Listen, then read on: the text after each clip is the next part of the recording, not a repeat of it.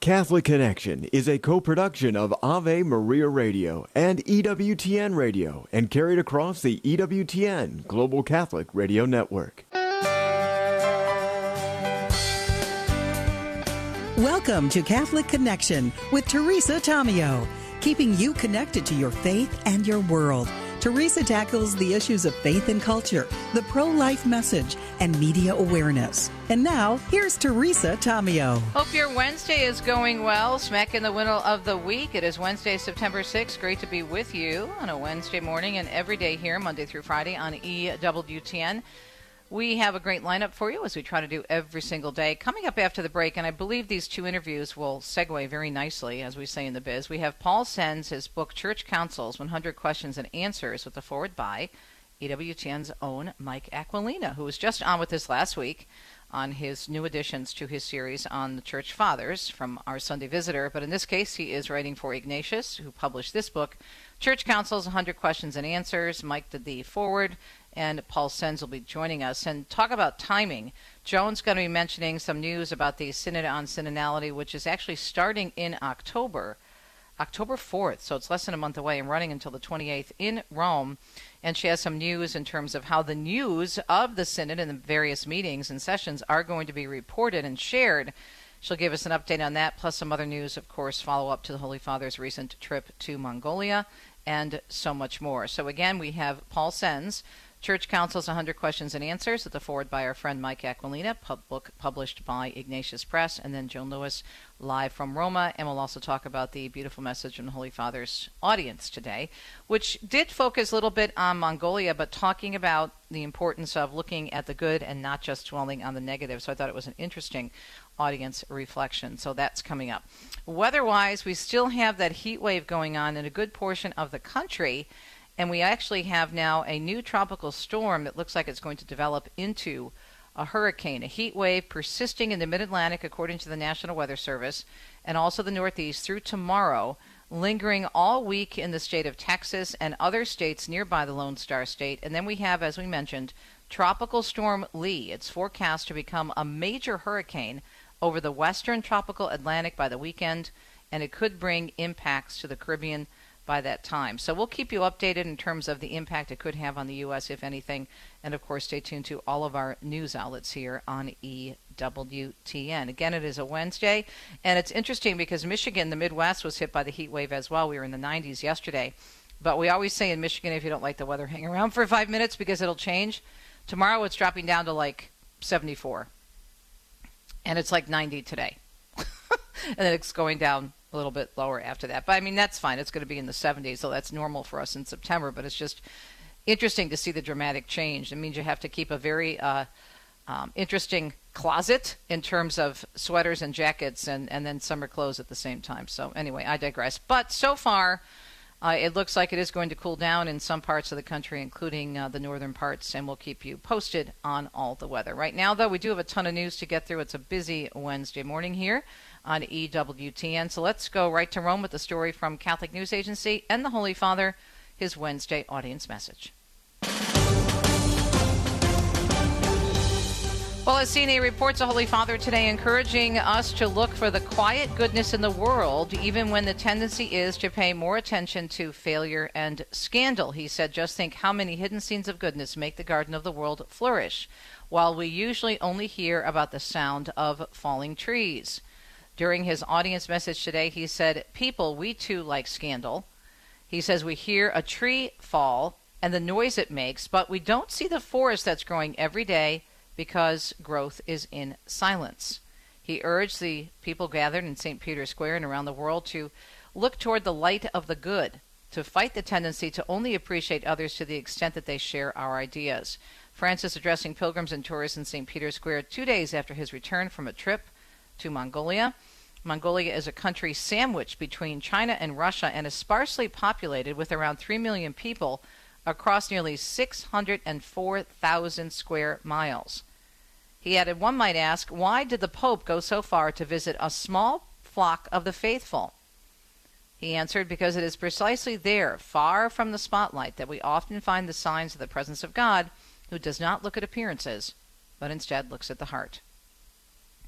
In California, the Rockland School Board voting on a policy tonight that will notify parents about a student's transgender identity. The rule means parents will be given a right to know when their child wants to be identified as a gender different from the one that they were born with. The policy also applies when a child wants to use a name other than a commonly recognized nickname or when they want to join sex-segregated school programs or activities. Notification can be made by a teacher, counselor, or site administrator. Attorney General Rob Bonta filed suit last week against another school district in that state that adopted a similar policy, which he claims works to ostracize LGBTQ students. Now, what's interesting about this story is I rewrote it a little bit. In the original copy, I'm just throwing this out there so I don't forget about it later this week. The rule means parents will be given a right to know when their child wants to be identified as a gender. Listen to this. This is what the copy originally said. That is different from the one assigned to them at birth. You aren't assigned sex at birth. You are conceived male or female. But see what they're doing here? Just throwing out those little sentences, that little phrase.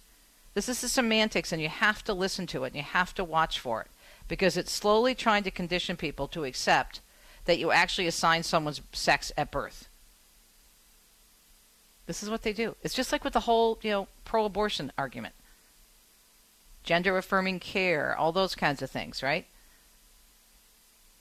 Yesterday in the same wire service is another story that said pregnant people, as opposed to women.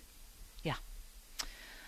Alrighty then, moving right along. A sizzling heat wave, as Mark Mayfield tells us, is hitting the eastern U.S. this week. On Tuesday, more than 50 million people were under heat alerts from Minnesota to Texas to Massachusetts. Several cities broke temperature records over the holiday weekend. Mid to upper 90s temperatures are in the forecast Wednesday in places like Philadelphia and New York City. In Washington, D.C., the mayor activated a heat emergency. The South and Northeast could see high temps for a few more days, while the Midwest is likely to get some relief. And no rest for weary hurricane forecasters. AccuWeather senior meteorologist Matt Ben says we now have, as we mentioned in the weather forecast a few minutes ago, a tropical depression which could develop into Tropical Storm Lee. It's like a trough across the eastern U.S. could keep it just east of Florida, but the eastern U.S., such as the northeastern portions of the U.S., will need to watch this system closely as it begins to turn its way to the north. The storm is heading in a west-northwest direction with 35-mile-per-hour winds expected to remain well east of Florida, but nearing Puerto Rico and the Virgin Islands by the weekend. There's another tropical wave behind this system expected to turn toward the northwest and pose no threat to land. The former chairman of the Proud Boys will spend more than 2 decades behind bars. Enrique Tarrio and 3 other leaders of the far-right group were found guilty of seditious conspiracy earlier this year related to the incidents at the Capitol in 2021. Yesterday, a judge sentenced him to 22 years in jail, the longest sentence handed down to those related to the incidents at the Capitol back in January of 21. And federal prosecutors are expected to provide an update today on the felony gun charges against Hunter Biden. A U.S. District Court judge ordering Joe Biden's son and prosecutors to explain the status of the case after a plea deal broke down last month. In an order issued last week, the judge said the status report from attorneys and prosecutors should include any steps they believe the court needs to take. An Ohio senator making a push to ban federal mask mandates. This is coming back unless we stop it from happening. That's why I introduced this legislation, and I'm going to force the Democrats to vote on it. If they say the mask mandates are not coming back, then come to the Senate floor, vote with us, and say no more mask mandates. Let's make it bipartisan. On Tuesday, Republican J.D. Vance introducing new legislation that aims to prevent federal agencies from requiring masks on commercial airlines, public transit, and in public schools, known as the Freedom to Breathe Act. The bill would also prevent those industries from refusing service to people who choose not to wear a face covering. Vance claims the U.S. has tried mask mandates, but they failed to control the spread of viruses and violated basic bodily freedom.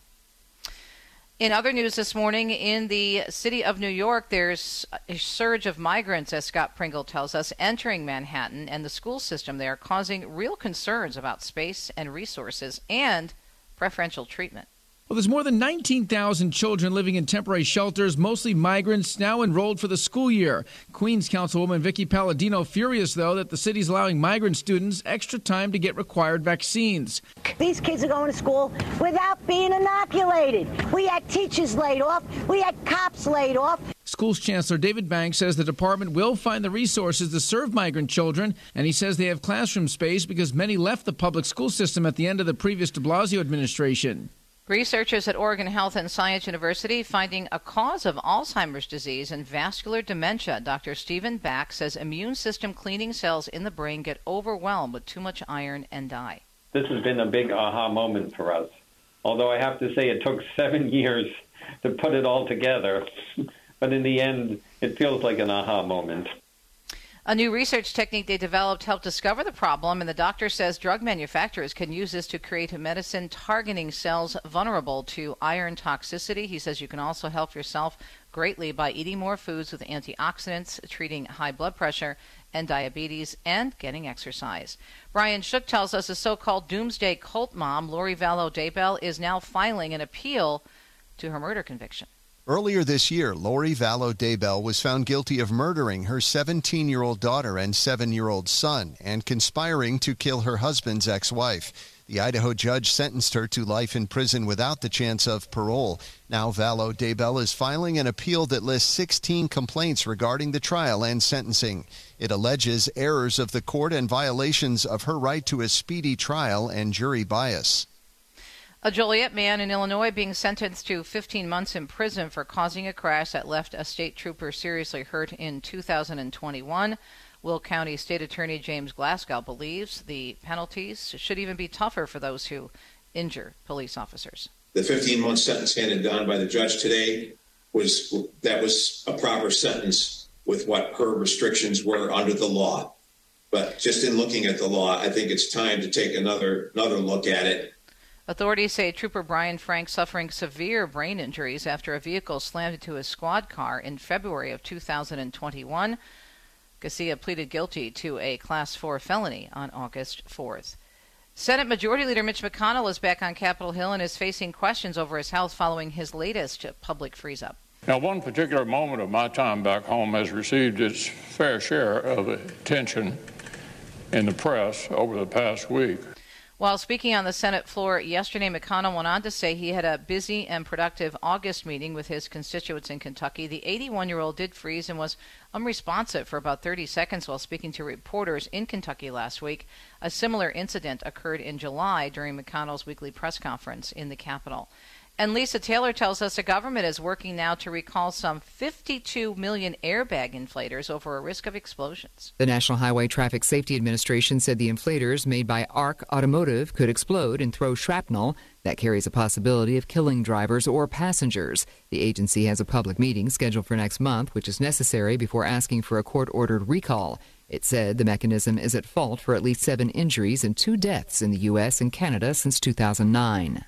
And finally, in our news segment at 13 minutes past the hour on a busy Wednesday morning, September 6th, North Dakota and Alaska among the hardest working states in America.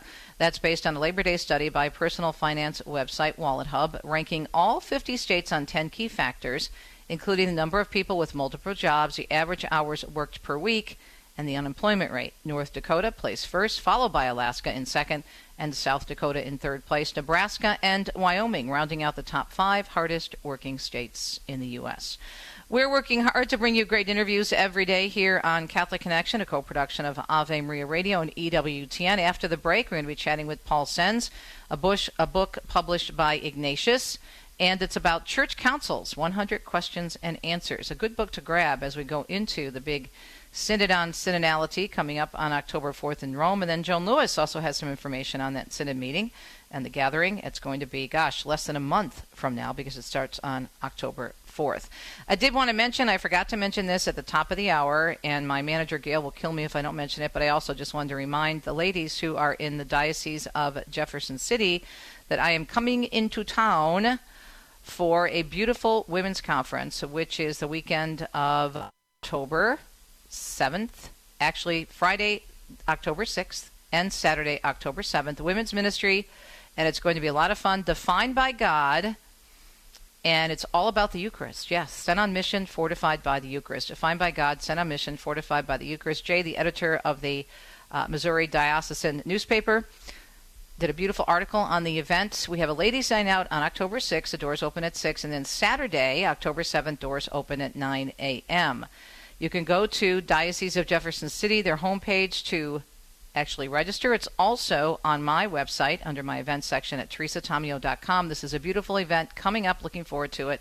Actually flying back from Italy to speak because I've got some pilgrimages and some other events going on in late September, early October in Italy. But I'm looking forward to it, and we'll fly back, God willing, for the event.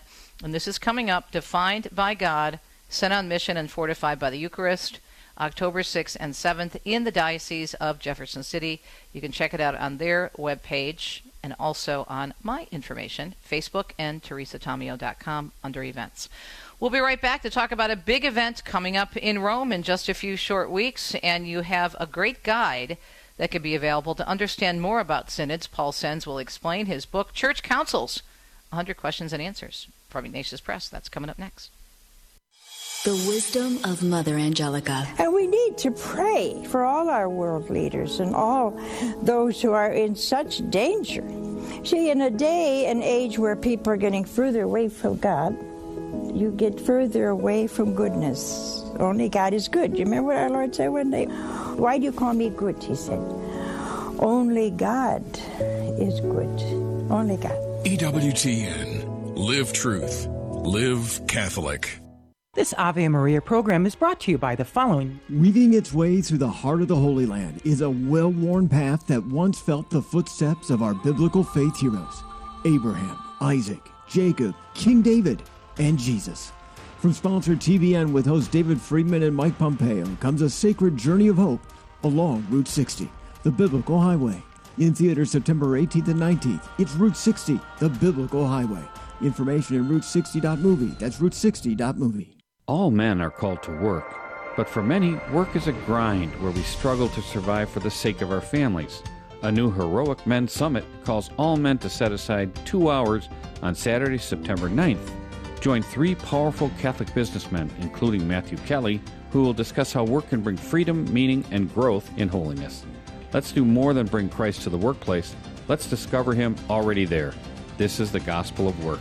Register free today at heroicmen.com. People ask how they can care for older family members who can't fully care for themselves. One answer is Visiting Angels, America's choice in senior home care. Visiting Angels assists adults nationwide with 600 locations to continue living at home and not have to move into a nursing home. Their caregivers provide assistance in hygiene, meals, and light housework. Services are provided up to 24 hours per day, and you can select your caregiver before service begins. More information, including franchise opportunities, is on the web at visitingangels.com.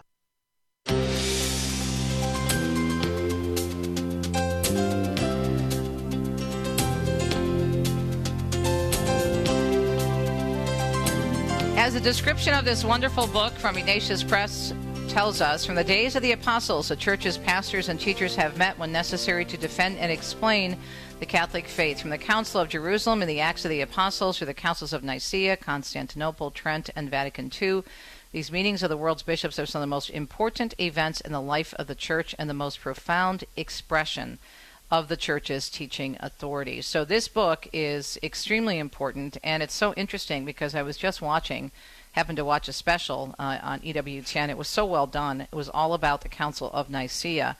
And you think about the bishops back then and Arianism and what was going on and the defense of the truth and St. Nicholas, and it was just fascinating. And here we are, right, almost 2,000 years, well, probably below 2,000 years, probably, 1,600 years later, after that council took place, and we are having another council coming up in October, less than 4 weeks actually, October 4th. So this is why this book is very, very timely.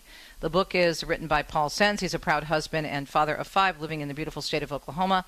And his book again, Church Councils, 100 Questions and Answers, with the foreword by our very own Mike Aquilina, published by Ignatius Press.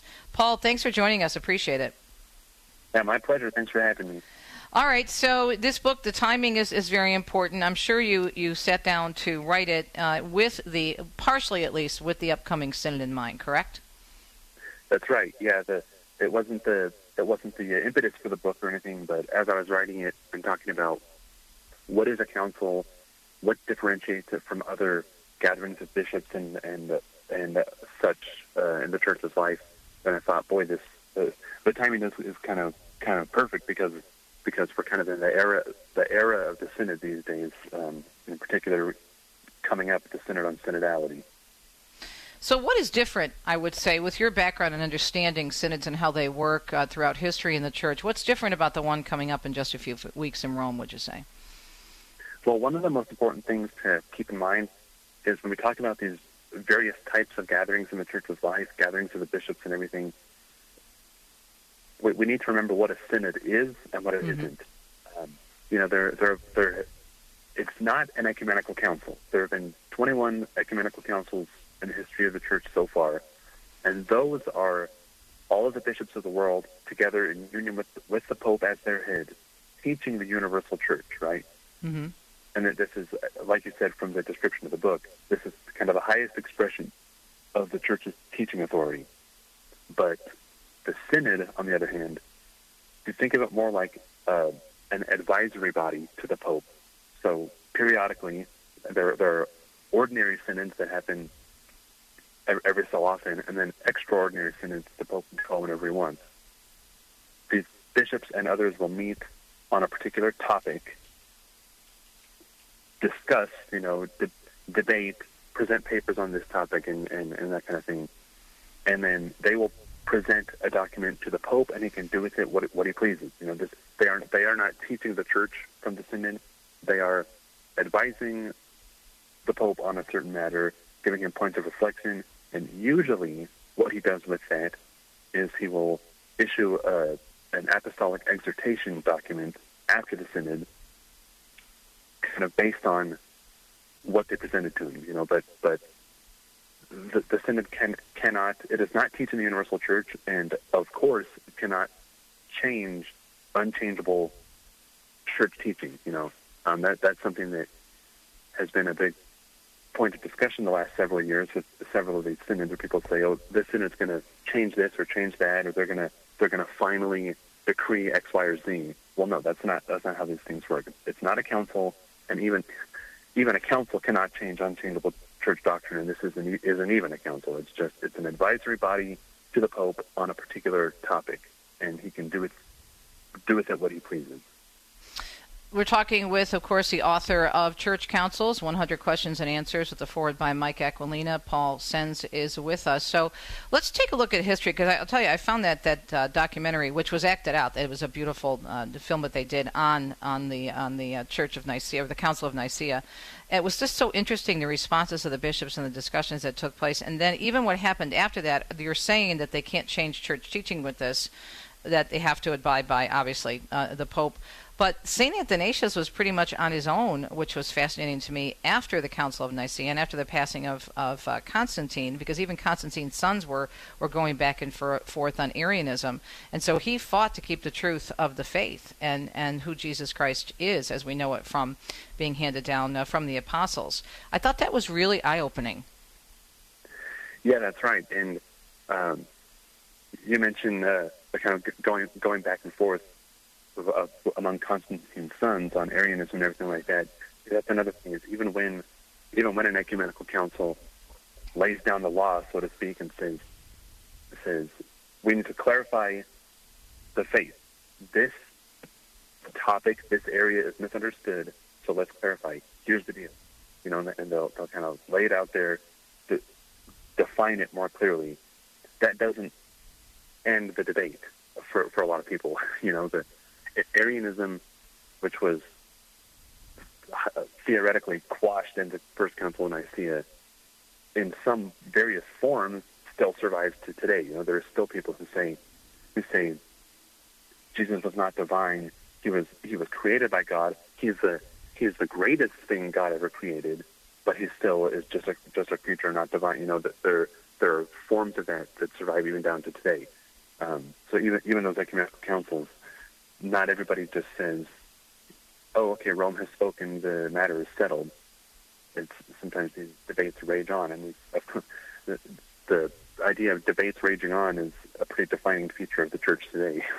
Yeah, absolutely. We're talking with Paul Senz. He writes from Oklahoma, where he lives with his family. He's a proud husband and father of 5, earning a master's degree in pastoral ministry from the University of Portland in Oregon. He's also posted a really good article on this book and why he wrote it on the Register. We'll put a link to that article in our archives. We're going to be taking a break in just about a minute and a half, but from the way the media are covering this, do you think there is some confusion in terms of what's expected out of this synod in particular coming up in October, Paul? Yes, I do, and I think that's based in a pretty fundamental misunderstanding of how the church works. You know, and that there is truth, and that the truth cannot be changed. So, because of that misunderstanding, there are many folks who anticipate certain changes coming from the synod that just won't happen. More with Paul Senz on his book, Church Council's 100 Questions, published by Ignatius, with the foreword by Mike Aquilina. Good book to grab, especially as we go into this big event coming up in October, to understand the difference between synods and ecumenical councils, and also just understand more about the beauty of church teaching over 2,000 years. We'll be right back.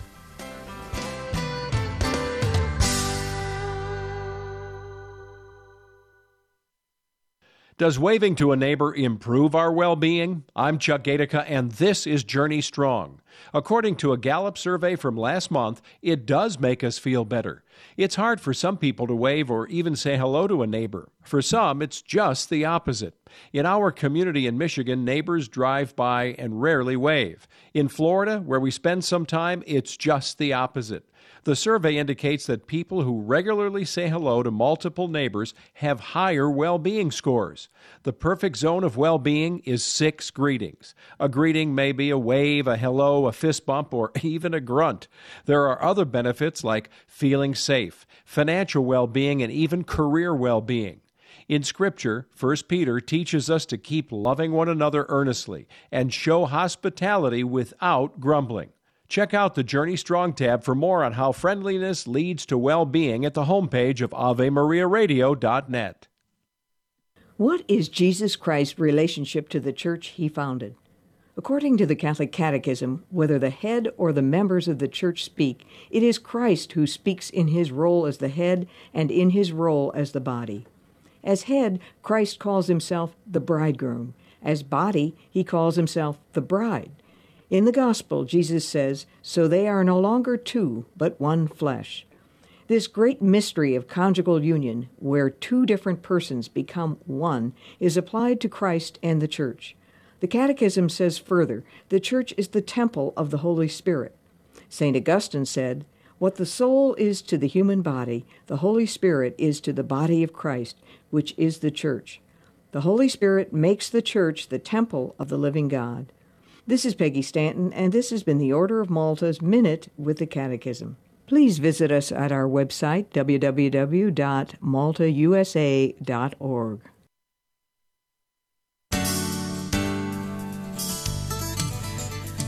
The late, great Father John Hardin, wonderful catechist and Jesuit priest, actually passed away in the Archdiocese of Detroit many years ago.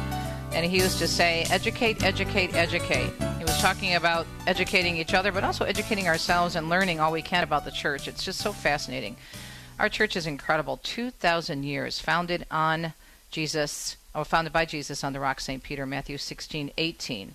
Right? So Church Councils, 100 Questions and Answers, written by our guest this morning, Paul Senz, who's also contributed on this issue to the National Catholic Register. And as I mentioned, we'll put the links up to his articles and also the link to where you can find the book.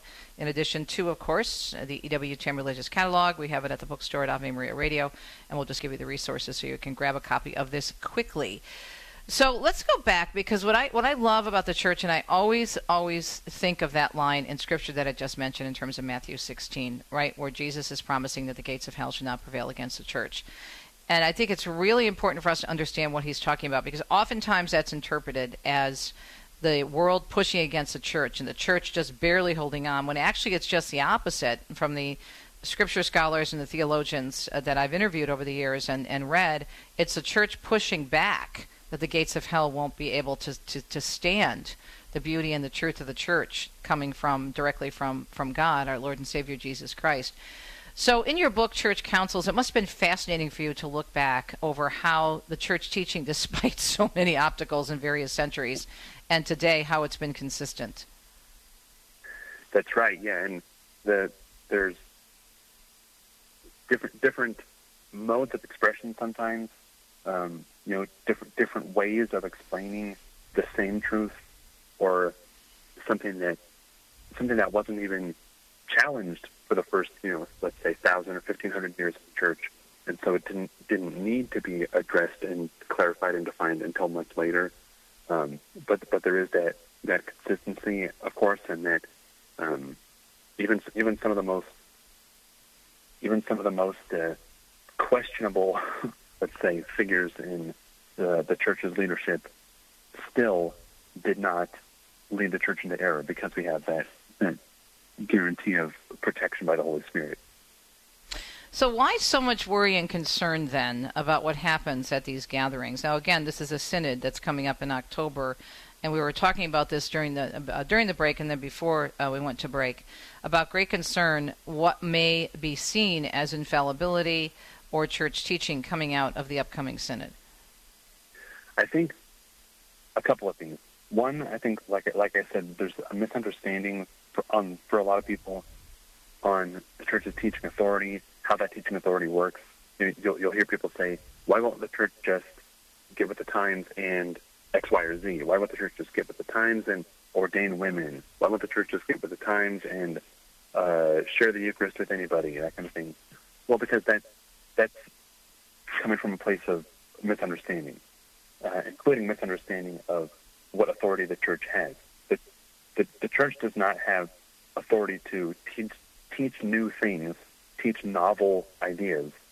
The magisterium of the church is responsible for protecting the deposit of faith, safeguarding the deposit of faith from being misunderstood or from error being taught. That's what the church is responsible for. And so things like synods, where they're meeting to discuss a particular topic. There have been synods in the past on the church on various continents. The church in Africa, the church in Asia, the church in North America. But let's address this topic, reflect on it, pray on it, discuss it, whatever. Present that information to the Pope, and then he can teach on it. But that's not, even those teaching documents, this is not him, on the chair of Peter, teaching the universal church on matters of faith and morals, speaking infallibly. It's more of a practical kind of thing. Mm-hmm.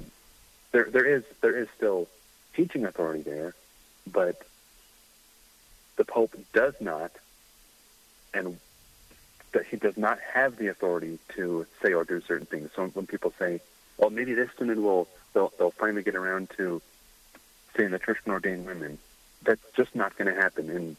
And the church has even explicitly stated, John Paul II in the early 90s produced that document where he said, mm-hmm. the church does not have the authority to ordain women. This is the sacraments were established by Christ in a certain way, and we do not have the authority to change certain things about the sacraments and fundamental things like that, just as an example.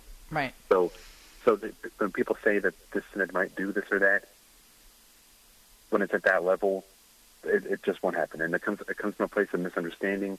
And unfortunately, there are a lot of folks out there with a platform, with a voice, who spread that misunderstanding. So, right. But folks like the Register and EWTN and Ignatius Press and Catholic Answers and all these folks, we're all working hard to spread the truth. So hopefully right. we can help people understand. Well, I think it can be confusing if you don't know about the structure of the church and how it works, because maybe there's a particular person at your parish with an agenda, and they may think, bless their heart, that they're doing good, and because they want a particular thing to happen, and they're saying, well, they discussed this in Rome. It was a very important gathering, so therefore it's absolutely true, and so we're going to talk more about this, and they're going to inflict that agenda upon pretty much maybe unsuspecting people who don't take the time, or maybe they're just too busy and haven't gotten around to it. This is why a book like yours is so very important. So let me ask you, and this is I think, a really deep question for you personally. What led you to write a book about the councils? Where did your interest begin in church councils? Well, I've always been fascinated and interested in the church's history. And a few years ago, I wrote another question and answer format book about the Fatima apparitions. It was around the time that new Fatima movie was coming out. And so then I thought, boy, that sure is a helpful format for conveying a lot of information on a complex topic. Bite-sized information, easy to find information, that kind of thing. So I kind of brainstormed other ideas that might fit that format, and the church councils one idea came up, and it occurred to me that when you look at if you just look at the history of the councils and a theological understanding of how the councils work, you've got a pretty good picture of the overall history of the church in broad strokes, and a pretty good understanding of the church's teaching authority. Right. So for anyone interested in church history, just looking at the councils is a really good kind of a bite-sized way to dive in, and then it opens up a lot of avenues for you read this book on the history and kind of theology of the councils, and then you can find whatever piques their interest further. Oh boy, I sure like reading about the Council of Trent. Maybe I'll read about Protestantism and the history of that. Or boy, I sure like reading about those little bits about the Crusades. Maybe I'll look more into that.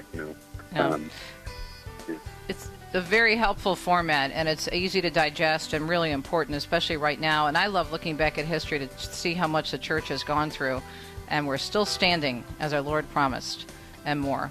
Paul, thanks so much. God bless your work. Paul Senz, Church Councils, 100 Questions and Answers, with a forward by Mike Aquilina. We'll be right back on a Wednesday.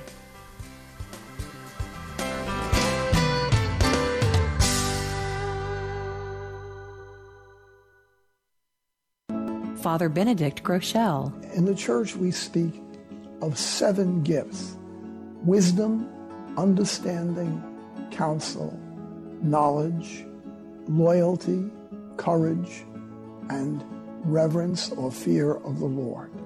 When I speak about the gifts of the Holy Spirit, and these gifts come, they give you the ability to go beyond your strength. If you're struggling to be a good person, a good member of your religion, you know it's a struggle and you don't always make it. I've been at it many, many decades, and I still struggle and trip and fall and have holes in my socks. Struggling to be a good person, something that we need help at. And this help comes to us by these gifts of the Holy Spirit. EWTN. Live truth. Live Catholic. And now, the EWTN Family Prayer with Father Joseph. Family, a prayer that we pray together is a powerful prayer. So please pray together with me our EWTN Family Prayer. Today we pray for those who have diabetes. Almighty God, we worship you, our Father, and we pray this day for those who suffer with diabetes. Look upon your children with this illness and grant them relief. Give them patience and the grace of perseverance in taking care of their health. Show them the way to physical and spiritual well-being. Let their cry come to your ears and bring them healing in mind and body and soul. We ask this in the holy name of Jesus, your Son. Amen. When we come, finally.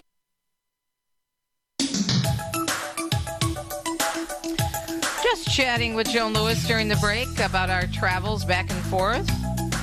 God willing, we'll be seeing her in October for our Wine and Shrine Women's Pilgrimage. She normally stops by and says hello to our group, and hopefully our La Dolce Fide pilgrimage in November. In the meantime, we go to Rome to chat with Joan about so many different activities. Of course, the Wednesday audience today, Joan, where the Holy Father reflected on his trip to Mongolia and asking the question, why would a pope go someplace so small? And his message was lovely. It was about making sure that you're not focusing just on the negative and be willing to, if you hear a tree fall, to notice that the forest is growing. Don't concentrate on a tree falling, but notice the forest is growing. I thought that was very, very pretty. Exactly.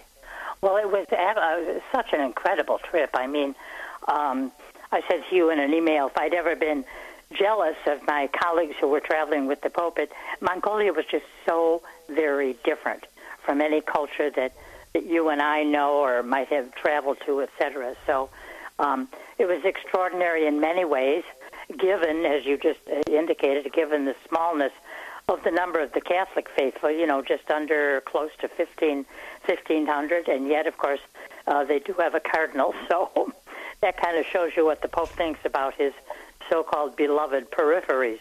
But the geopolitical aspect of this trip, I mean, Mongolia, this immense land, bigger than Alaska, that has China and Russia on its borders. And, of course, we know with the Russian situation, Ukraine and everything else, that's been on the Pope's mind for a year and a half. And we also know of the relationship he's trying to build in China, obviously, for several years now. Since September 2018, there's been an agreement with the Chinese Communist government on the naming of bishops, and it's been a difficult agreement for a lot of people, and I'm among them, to accept simply because of the difficulties in China for the Catholic Church, for Catholics and Christians trying to practice their faith. And in fact, in Mongolia, there was a presence of people from mainland China. We know Cardinal-elect of Hong Kong was there, but a lot of the Chinese, they did wear dark glasses and they wore masks so that they would not be recognized, but there were several that cried out to the Holy Father, please help us, we're being persecuted in our country. So the political aspects, geopolitical and diplomatic aspects of that trip will probably certainly be felt for quite some time. But I don't think that any of the people, the Buddhist majority who would have met the Holy Father, there were interreligious meetings, and so I don't think that any of the Christians and any of the Buddhists, whether they were from Mongolia or adjacent lands, I don't think that they will ever forget that trip. And I have a feeling it's going to be deeply impressed on the Holy Father as well. Mm-hmm. Although at one point I know in his discussion with journalists on the plane, he indicated that maybe, there wouldn't be too many, if any, long-distance trips in his future. Because, it was a 10-hour trip, 9.5 hours going, 10 hours coming back, and the Holy Father does not have any sleeping accommodations.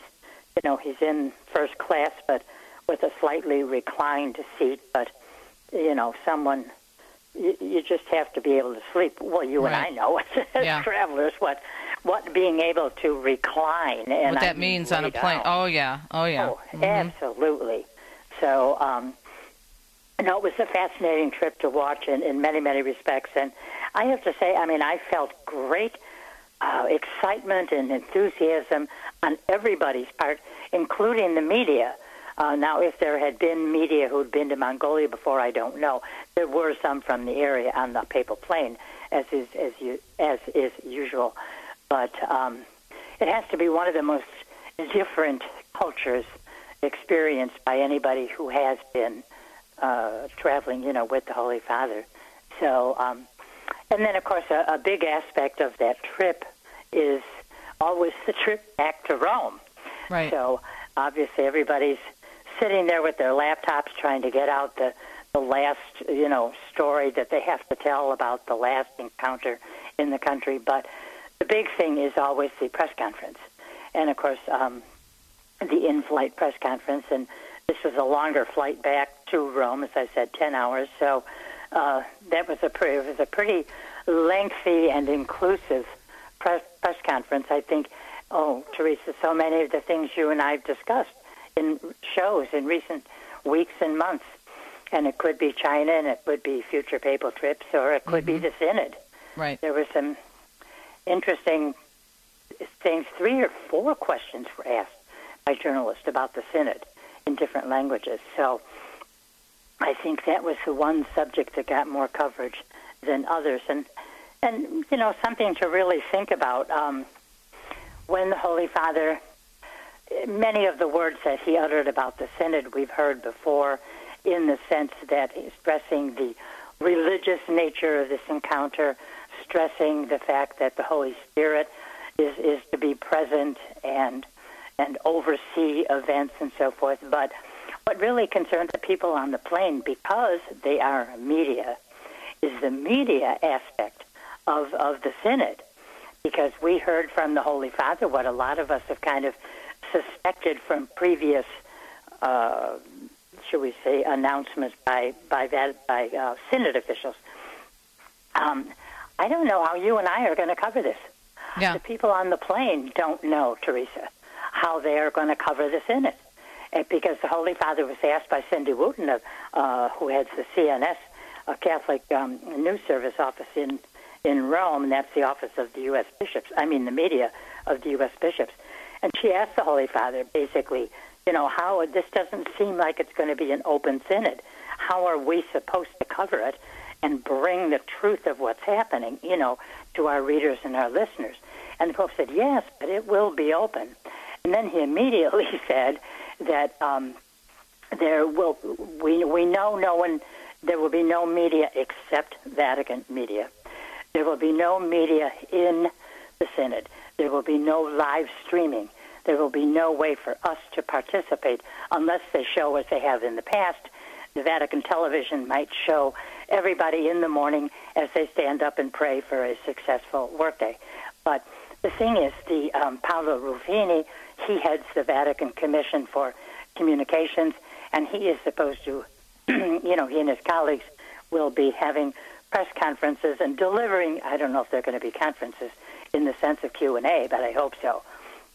They will be delivering summaries every day of what happened in the audience hall.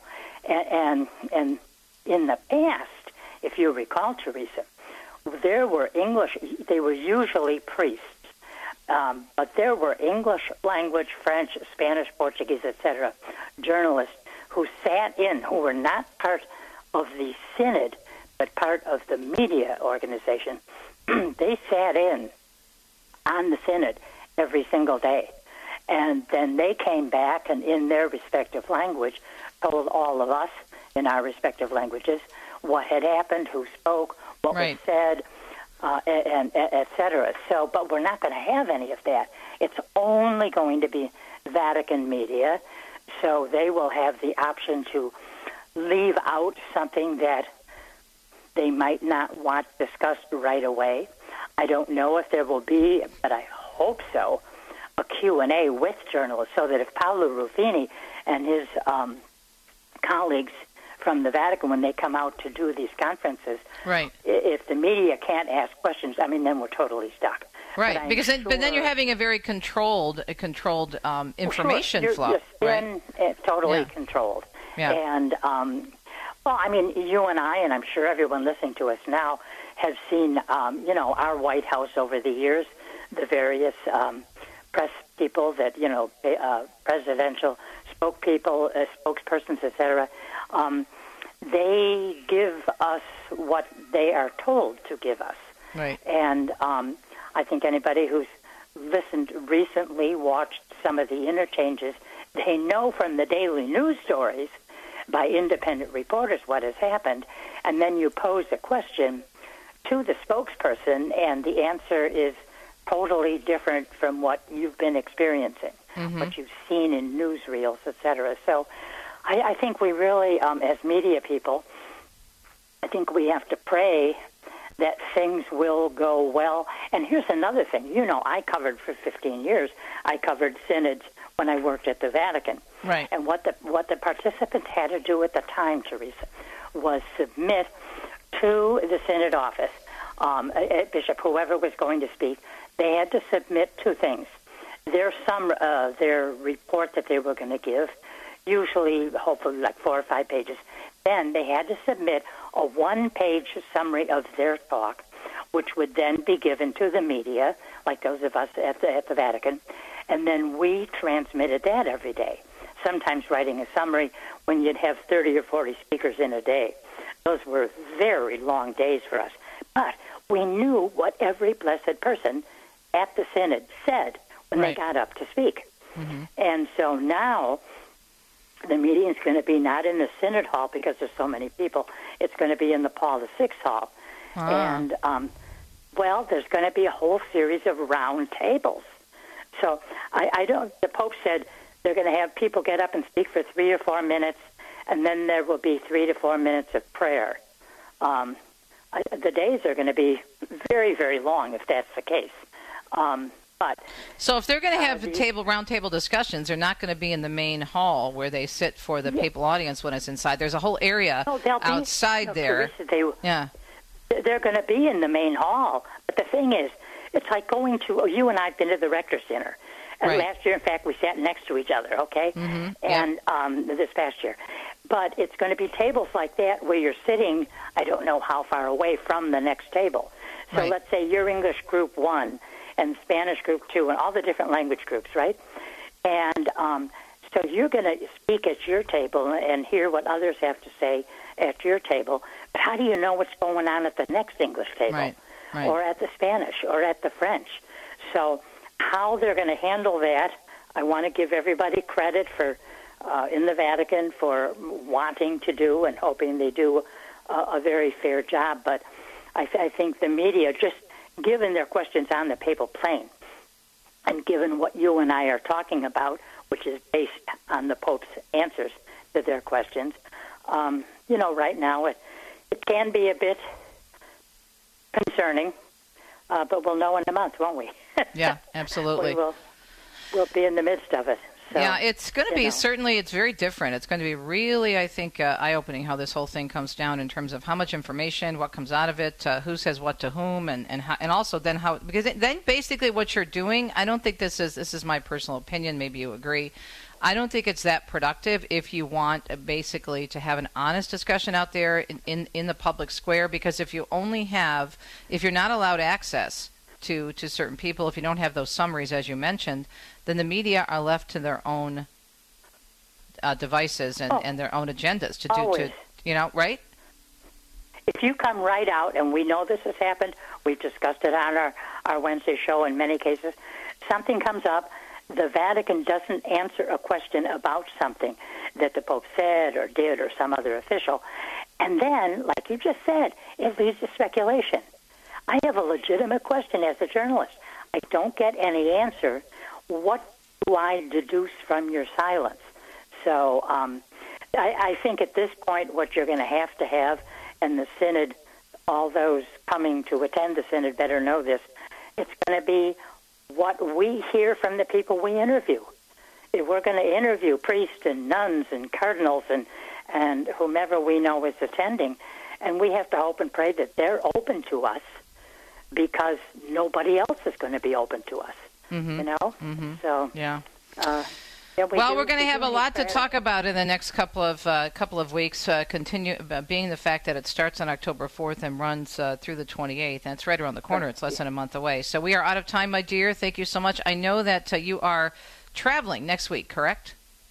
Yes, to Fort Wayne, Indiana, for an investiture ceremony of the Order of the Holy Sepulchre, and I've been going this is my 3rd year now as a member of the North Central Lieutenancy of the Order, and it's a wonderful way to catch up with extraordinary people who do amazing things for the Holy Land. So, Amen. Well, congrats. We'll look forward to hearing from you the following week when we'll catch up with Joan Lewis. And again, Joan reporting from Rome. Check out her great blog, Joan'sRome at WordPress.com. We'll be right back. Let you know what's come up on a Thursday, of course. Father Mitch Pacwa for starters. Stay tuned. Would you get on a plane that doesn't have a pilot?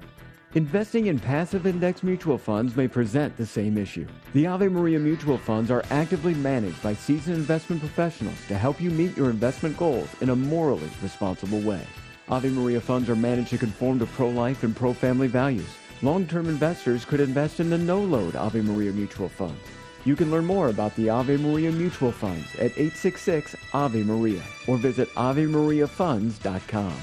This program is brought to you in part by Charity Mobile, a proud partner of Ave Maria Radio for over 15 years. Charity Mobile is the pro-life cell phone company and has sent nearly $2 million to thousands of pro-life charities. 4G LTE coverage is available nationwide, and 5% of your monthly plan price goes to your favorite pro-life charity. A video introduction is available at CharityMobile.com. Charity Mobile, everyday living, effortless giving. CharityMobile.com. This program is brought to you by the following nonprofit underwriter. CMF Curo is the Catholic healthcare option you've been searching for. From concierge service to ethical consultations to partnerships with one of the nation's largest healthcare sharing ministries, CMF Curo offers a pro-life, Catholic approach to your overall health and well-being. Find out today if CMF Curo is right for you. Call 833-GET-CURO. That's 833-GET-CURO. Or visit mycatholichealthcare.com. People ask how they can care for older family members who can't fully care for themselves. One answer is Visiting Angels, America's choice in senior home care. Visiting Angels assists adults nationwide with 600 locations to continue living at home and not have to move into a nursing home. Their caregivers provide assistance in hygiene, meals, and light housework. Services are provided up to 24 hours per day, and you can select your caregiver before service begins. More information, including franchise opportunities, is on the web at visitingangels.com.